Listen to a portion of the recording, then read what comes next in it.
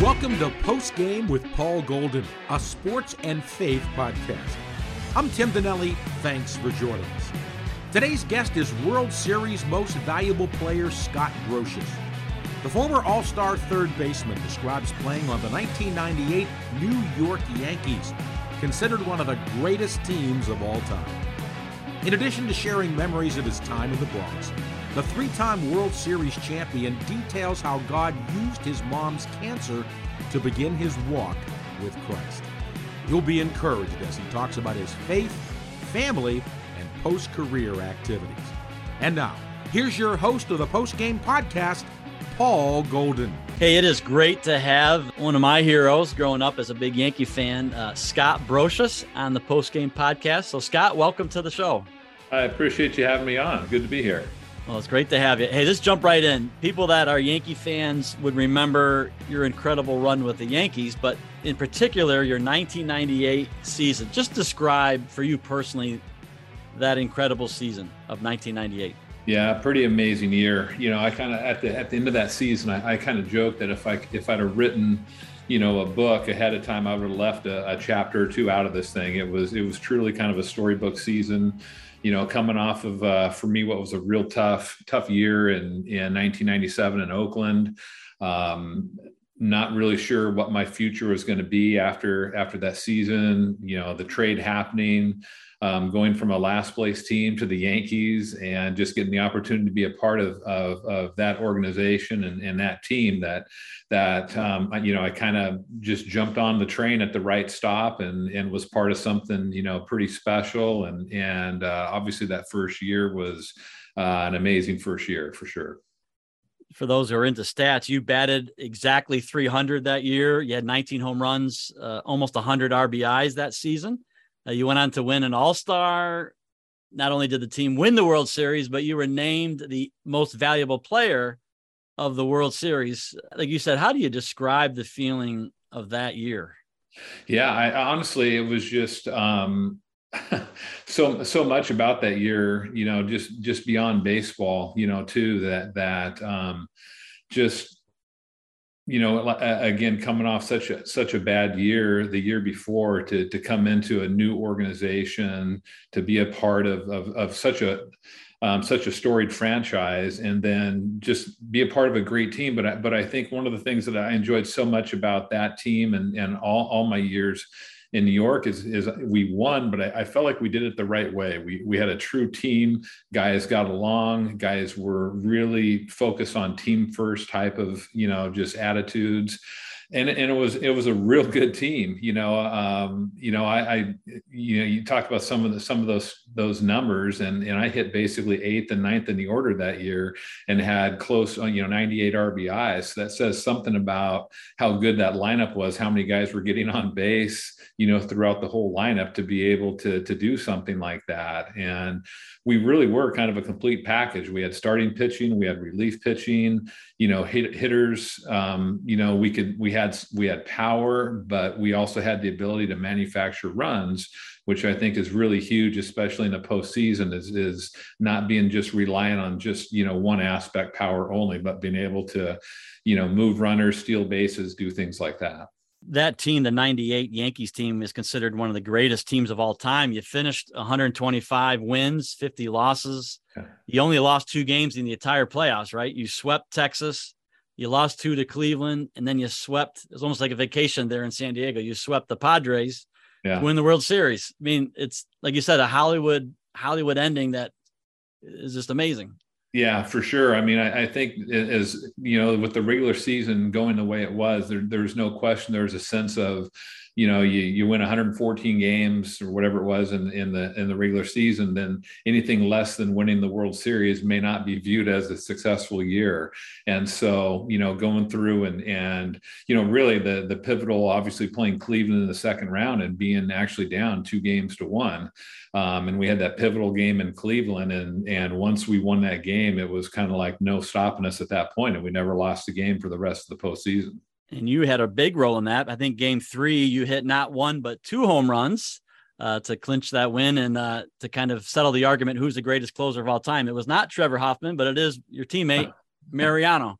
Yeah, it was, it's funny, when that series was over and I mean, it was wonderful to be named the MVP, but again, so many guys played huge roles that you could have picked anybody, especially in a 4-game series, but it was truly kind of the childhood, when I grew up in the backyard, that's what we did. We were trying, playing wiffle ball and whatever, and trying to hit a home run to win the World Series and all these type of things. So to have some of those things actually, take place really did feel pretty storybook. Scott, did you watch any of the ESPN, The Captain, mainly about Jeter, but it's really a kind of a chronicle of the Yankee dynasty of the 90s. Did you watch that? What's your take on that? No, I did. I did have a chance to watch it. It was interesting.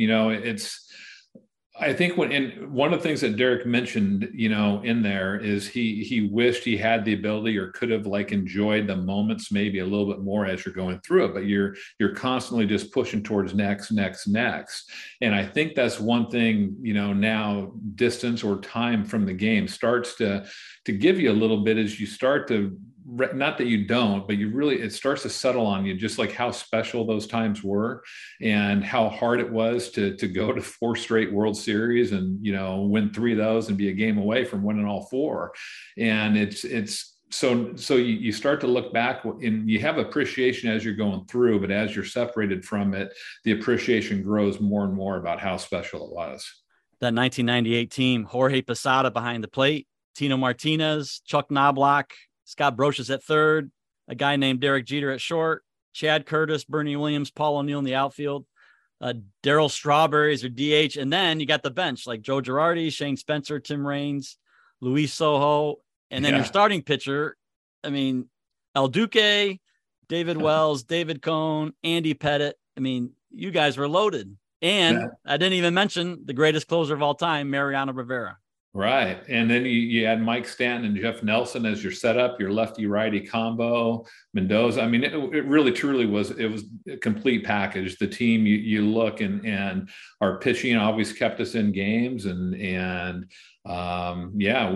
were deep. You had, Chili Davis, you had switch hitters, Tim Raines, you had, Posada, Bernie switch hitters.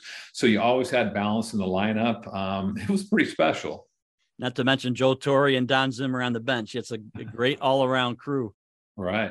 The parade, Canyon of Heroes, down in New York City, ticker tape parade. What was that experience? Oh, man, to see that for the first time. These are things that you hear about, you watch on TV, and you just go, wow, what would that be like, to be a part of it? And then you do it and you just can't believe when you're going down, and it's not just the ticker tape and everything, falling on you, but then as you're going down the canyon, you look on the side streets and people are just stacked up for blocks just to try to get to be a part of this thing. And, it when you get there, you realize how big, the Yankees is and winning in New York is. But when you see the parade, you start to be able to put that a little bit more in perspective of just how big it is. You did 3 of those parades, almost 4 during your time in New York. You had a great career in New York. You caught the final out of David Cohn's perfect game in 1999. You also won a Gold Glove. You won 3 World Series and were an all-star. So that's a great 4 or 5 years in the Bronx. No question about it. And one thing that I was taught, I had a great manager in the minor leagues, Jeff Nelson. One of the things that he always talked about is you become a better player when you play on a winning team. In other words, you can have good years on a bad team and nobody notices, and you can have a good year or an okay year on a great team and people notice. Winning that's what it's all about is winning. And so, for me, all the other stuff that came with it, it was all about the dog piles at the end of the year, and all the work from spring training on, the off season and everything to get to those moments. And when that last out is made and you dog pile, it's obviously it's all worth it. And you just, it's such an obvious thing to say, but the game is just so much more fun when you're playing on a winning team. We're here with Scott Brocious, all-star, 3-time World Series champ, World Series MVP. He's on the Postgame podcast. You mentioned it earlier. You got drafted by the A's. You're a West Coast guy. You came up through the system, played with them for several years. kind of on a bad team, not to be disrespectful, but you were traded to New York for Kenny Rogers, and I'm not the singer, not the chicken, but the pitcher. Right. But, I mean, what does that feel like going from a non-competitive team to the Yankees? Yeah, I tell you, it was honestly, it was that off season was a very interesting off season for me, no question. And as I said before, kind of some bigger picture things too, just personally as well as professionally. That last season in Oakland was just a miserable season. Didn't play well, was injured, tried to play through some things, had a knee surgery, kind of rushed back from it to try to salvage some of the season, and probably came back a little too soon, and just nothing went well. So the off season, I knew most likely a trade was coming. That's just that was kind of in the works, and probably had been traded the year before if I'd have been playing better and was healthy. But New York was never a part of the conversation. All the teams I'd been hearing, the Yankees were not one of them. So when the trade happened, it was initially kind of shock, like the Yankees, like New York. But then once the kind of, literally just once the dust settled, we just kind of, my wife Jennifer and I sat there and we're like, wow, it's the Yankees, going to New York. And so so to go from such an uncertain kind of off season, not knowing where I was going to land, to end up in New York and get the opportunity. When I came over, I wasn't sure what their plans were for me, if I was going to be, the everyday third baseman, or, play kind of a role like I did at some points in Oakland. But to come over and just get the opportunity to settle into the lineup and play every day. Pretty awesome move for sure. And that you played 152 games that 1998 season. So you were a rock there on the corner. Last month, we celebrated the 21st anniversary of the terrorist attacks on September 11th, 2001. Scott, where were you that day when you heard the news? Yeah, we were in New York, of course. The team was home, and we lived up in White Plains. So I was north of the city, and just at the house. And so, we'd played the night before, and being on the kind of the swing shift that baseball players are, I was still in bed, in the morning. But Jennifer and the kids were back in Oregon as school has started and things like that. And so Jennifer called me, and picked up the phone in the morning. She goes, "Do you have the TV on?" I said, "No, I haven't turned it on." She goes, "You need to turn it on." And I said, "What's going on?" And she goes, "It's chaos out there." And so that's kind of how, honestly, I found out. And so we, again, up kind of north of the city. So we weren't right in it, but just kind of a shocking, obviously pretty surreal morning for sure. And as great as baseball is, America's pastime, events like that certainly put things in perspective of what's truly important, life and death. Yeah, it does. It stops everything. Number one, it was a hard kind of everything. I mean, for me personally, it was kind of a hard, lonely time. I just wanted to get home. I wanted to be around family. You just sort of want to hunker down. Of course, that wasn't possible because everything was shut down. But then you start thinking about baseball and you put that in perspective, and we're like, what we're doing there's just no importance to what we're doing at all. It's all about everything that's going on down in the city. And so as time went on, the first few days, obviously we weren't even going to the ballpark. We were told to stay home. And so it was just this real quiet, kind of scary time. And the first day that we drove to the ballpark, it was just the oddest thing to drive the freeways of New York and have no cars on the road. It was just so odd. Nothing in the air, nobody, on the road. It was just really kind of a crazy kind of a feel. And so, I think that's one of the things that we grappled with was like, what are we doing? Like, why are we playing? This is so much bigger than baseball. Why are we even thinking about coming back and start playing? But I think we began to realize, and especially once we started up again, and even in Chicago, when we saw the reception in Chicago there, we started to understand that this was going to, baseball was going to be part of the healing process, that it was going to be that step towards getting back to whatever a new normal could be. And then even in New York itself, if it was just 3 hours for people to kind of put away all that stuff and watch a ball game and just kind of just take a break, so to speak, from that. We knew at that point, we understood that we needed to be part of that process. You referenced your family, Jennifer. How old were your children at the time in 9/11? They were young. Yeah, they were, 10-ish, kind of 10, 8 or, and 5, kind of right around there or not, so they were, my oldest were kind of old enough to understand a little bit of what was going on, but not totally grasp and comprehend that, and so that was always Septembers were always kind of a tougher month for the family anyway, because we were apart as the kids were back to school. And so I think we were just all at that point kind of longing for when can we get together again and when can we be together? It's neat that your kids were old enough to remember seeing their dad play in the Bronx. And now I'm assuming married. And any grandkids in the Brocious family? We are definitely in that mode now. So we have 3 grandkids and 2 more due here at the end of October so in November. So so we're well on that path and kind of loving this portion of life for sure. Well, congratulations. That's wonderful. This is a sports and faith podcast. We talked a lot about your career, and we could probably spend hours talking about 99 team and the 2000 team and almost winning it again 4 in a row in 2001. But I really want to talk about your faith story. Where and when did you realize you needed a savior and you put your faith in Jesus Christ? Yeah, I think, for me, I grew up, I didn't grow up in a family in the sense of we didn't go to church every week. I understood and as I grew up, kind of was one of those guys, kind of believed in God, so to speak, but saw God more as this kind of far away, eye in the sky that you want to do the right thing because, you don't want to get on the bad side, that type of a deal.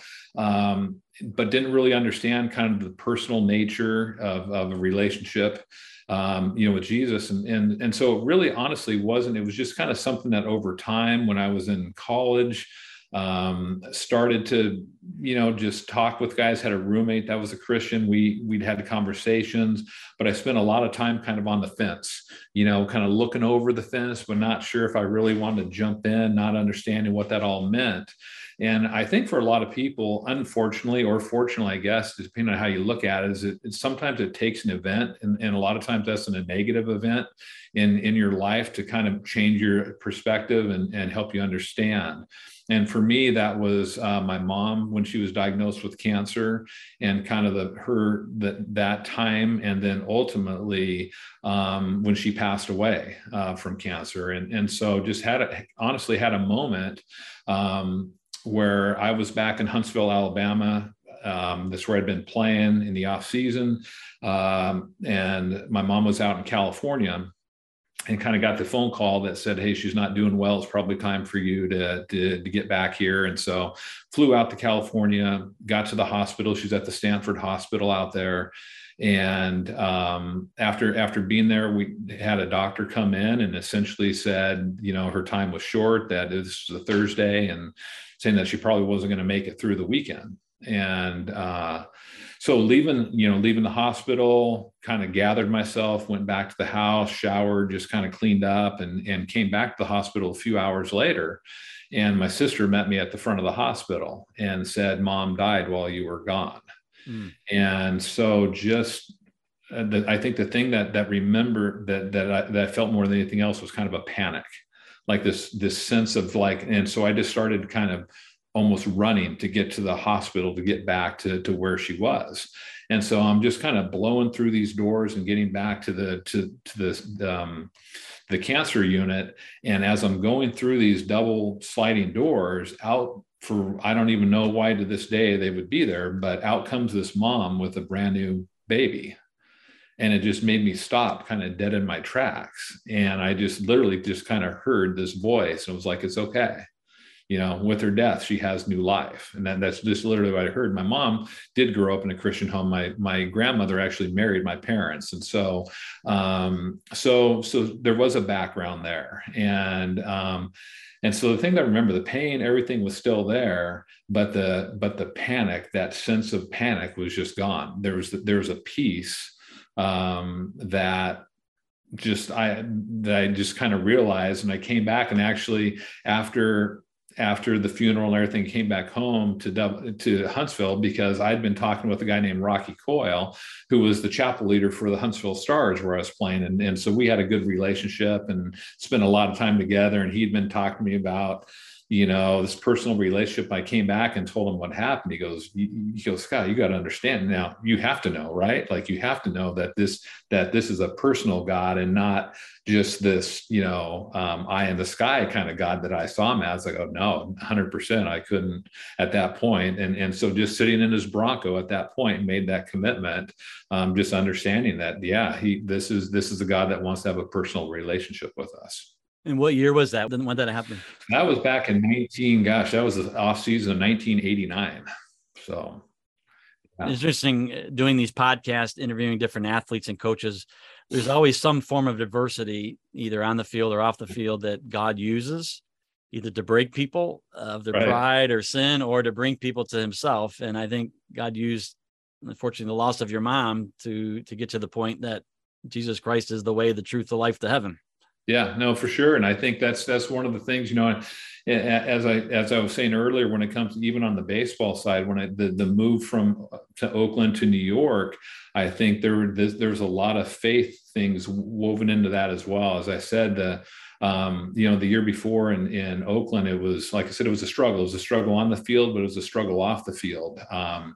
It was the first year that as a family, we were separated a little bit more with the kids going to school. I was struggling with again, how I was playing. But then as these trade rumors were coming up, I felt like I really wanted to try to have control over some of this. And so to the point where, like, the Mets at some point had been kind of rumored, and my agent called me during my last year, 97 in Oakland, said, hey, this sounds like, I said, I'm like, please do whatever you can. I don't want to play in New York.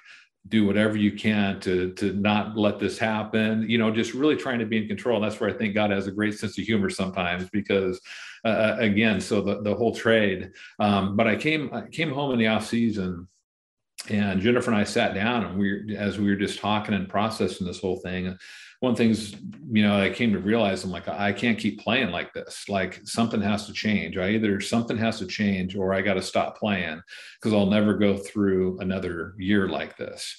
And then I think that's where I kind of got hit with that little voice again.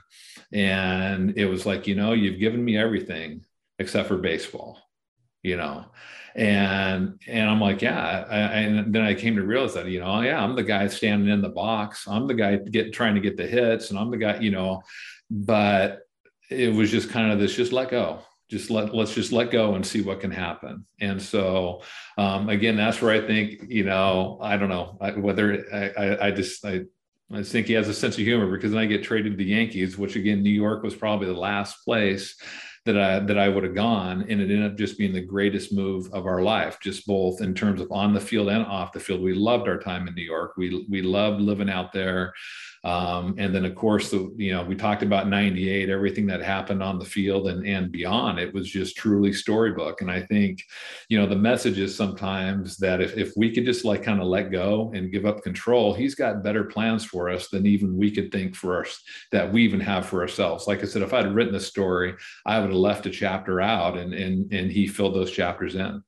That's a great spiritual truth. That's excellent. You mentioned Rocky, a baseball chapel chaplain. We also have the influence and friendship of George McGovern, and I'm assuming you were active when you're in New York. What role did chapel and a guy like George McGovern play in your life, but also in the life of Jennifer? No, it's huge. I mean, baseball chapel is huge. And number one, that was the other part about coming to New York is, for me, in Oakland, we didn't really have that. We had a great chapel leader in Oakland as well, but in terms of guys to really hang with, the guys that shared kind of your beliefs and things like that, didn't really have that group. But coming over to New York, all of a sudden you look around, you're like, wow, this is incredible. Where like in Oakland, chapel might have been like 5 guys and 20 guys not in chapel. It was just the opposite in New York. It was everybody was there. And baseball is so fast. It doesn't sound, doesn't seem like it is, but baseball is fast paced. You're playing every day. You're playing 162 games in 180 days, and it's just boom, boom, and you're on the road and you're just constantly going. And so to have that chapel, to have a Sunday where you can kind of like ground yourself and just kind of be able to continue to have that kind of focus. And you have somebody like George and some of these chapel leaders out there that you're talking with throughout the week as well too, or anytime something comes up, and maybe doing events or get-togethers or some kind of gatherings, even during the season after a game on a Sunday or a Saturday or whatever it might be. I think it's just huge to be able to, again, to kind of just ground yourself a little bit. Well, God bless those chaplains that, like a George, that have impacted you and others. I think of that team: Mariano Rivera, solid believer, and Andy Pettit, and yourself, just some great guys, right? To win that championship together. What's your favorite Bible verse? Philippians 4, 6, and 7 for sure. And I think it just goes back to just that moment in that hospital. Don't be anxious about anything, but in everything by prayer and petition, present your requests to God, and the peace of God, which transcends all understanding, will guard your hearts and your minds, Christ Jesus. And I think that peace is the thing that really sticks out to me a little bit. Is just, I just know that what I felt at that moment couldn't have come from any place here on earth. There's just nothing anybody could have said at that time that could have probably peeled that away like it happened. And I think we all, it's so funny, we live in a world that's so fractured now, and with social media and different things, people are so, splintered maybe in their beliefs and things like that. But really, we all kind of want the same thing. We want peace. We want happiness. We want fulfillment in our lives. And so, I think that for me, that verse is the one that I hold on to. What's God teaching you, right now in your own spiritual journey or daily walk? Patience, and I fail at it quite a bit. I think just patience, like right now, again, in terms of my roles, with baseball, things have changing. I'm at this point, I think I'm moving past the coaching element. I've been able to do some really cool things beyond playing, coaching. Got to coach, at my alma mater, got to coach, with the USA, the national teams, came back into the game for, 3 years professionally with the Mariners. So got to do a lot of things on the coaching side, but I think, we've come to realize that I think that part now is in the past, so to speak. And so looking forward and just sort of being patient to understand what next is going to be and what that's going to look like. You mentioned what next. When you left baseball, I think the last World Series, 2001, was your last season, correct?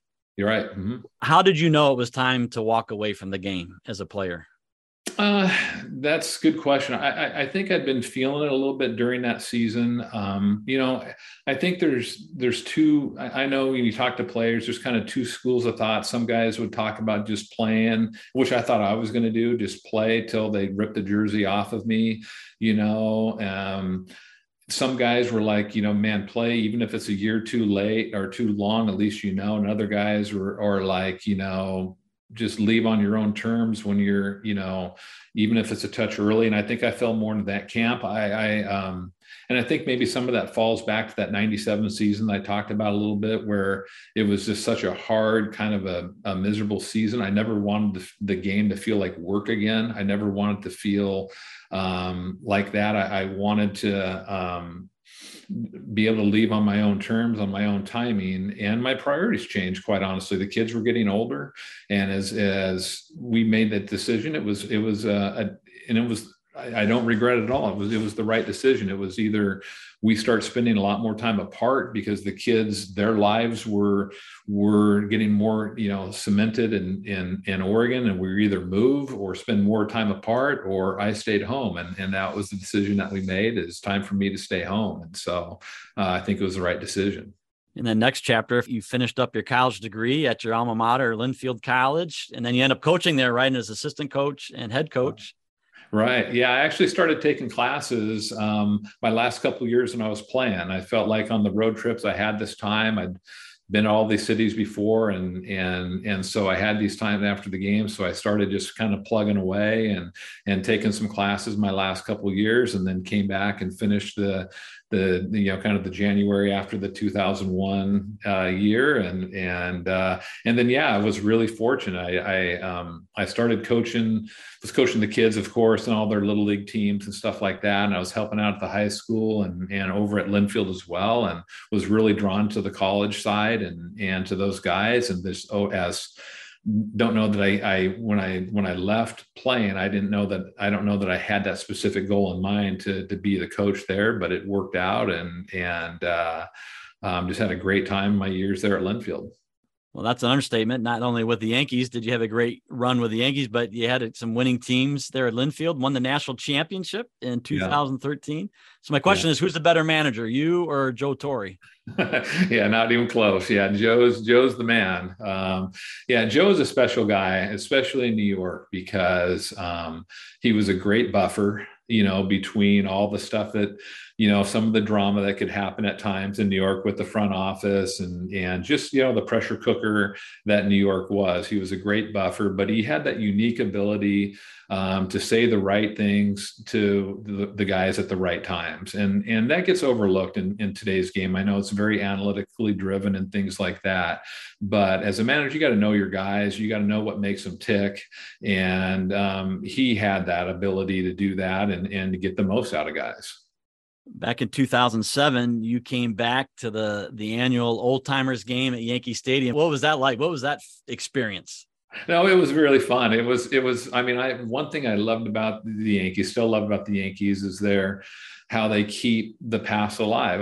So when you join that organization, you're a part of something bigger than you, and with all the championships and things like that. So the thing that I remember the most is like in spring trainings, I loved when they'd bring like Ron Guidry and Goose Gossage and, just all these guys, would come back. And so the Old Timer game, now you're on the field with them, which is like really cool. And so my at bat that I remember the most was against Goose Gossage, and which I thought was really cool anyway. But Homer Bush had gotten a single ahead of me and then stole second base.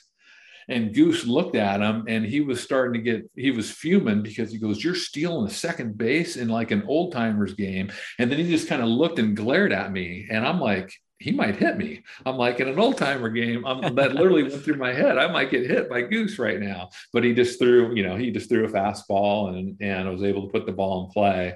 But yeah, to me, that's like one of the really cool things is you sort of get to step back a little bit and be on the field with guys that you grew up kind of idolizing. You're still involved in USA Baseball. What exactly is your role with USA Baseball? Yeah, my role now is kind of basically, it ended this last off season. So when I left the Mariners, I joined USA Baseball, and because I'd coached the national 18 and under team a couple of years, and I was coaching at Linfield, loved the national teams, USA Baseball, everything that they stand for. And so when I left the Mariners, I took a job as kind of their player development, and essentially my role was two roles. The 18 and under team, we were starting kind of a new kind of a camp, the player development pipeline league, and so it was kind of my job to put that together. And then also just see that as players were working through the USA system, we were trying to kind of just have it all streamlined in the sense so guys were getting taught the same things, and so it's kind of a system thing as well. And then the last part of my job was coaching the professional team that went over to qualify for the Olympics and things like that. But when COVID hit, that ended the summer that COVID shut everything down. That shut down a lot that I was doing with the national teams. I did go over and coach the qualifier the year, it ended up being 2 years before the Olympics when everything got pushed back, but chose to step away from the team for the Olympics. Just due to everything still with COVID, they weren't allowing families to travel. There was no fans. You were sort of just in your hotel room. And I just felt like that wasn't, really to be away for a couple months wasn't the experience maybe that I'd look for. So that kind of ended my time, so to speak, with USA Baseball. We had a recent guest on, Erik Kratz. Was Erik on that? Was he a catcher for that team? He was. Yes, he was. Yeah, love Kratzky. What's your take on him? He's got to be one of the funniest guys. He's a great guy, and I think if he wants to, he'll probably manage one of these days. If that's something he wants to do. Really knowledgeable. Think about catchers as they see the game well. They're great. They because they have to work with pitchers and work with guys. They know how guys tick, and so yeah. I mean, he's kind of a coach on the field, and again, I know he's got bigger priorities and kids to raise and things like that. But I think he's that type. He's that guy that could probably end up managing if he wants to. We'll put you down as a reference for Erik Kratz, future manager. I'm a fan. Hey, any closing comments before we sign off? No, not really. I mean, it's always fun to get on and kind of talk about, certainly talk about baseball, but more importantly, I think just to see how our lives and our faith certainly weave into that. It's all a part of one bigger plan. And so great to have a conversation about it. Hey, thank you, Scott Brosius, for joining us on the post game, and God bless. All right. Appreciate you having me on. Take care. We trust you were encouraged by this conversation with Scott Brosius. If you enjoyed it, we'd ask that you subscribe to the Post Game with Paul Golden podcast. This way you'll never miss an upcoming episode. And while you're at it, share this podcast with that sports fan that you know. To help underwrite the expenses for this unique sports and faith podcast, simply go to our website, paulgolden.org, and click Donate. That's paulgolden.org. Once again, thanks for joining us for Post Game with Paul Golden.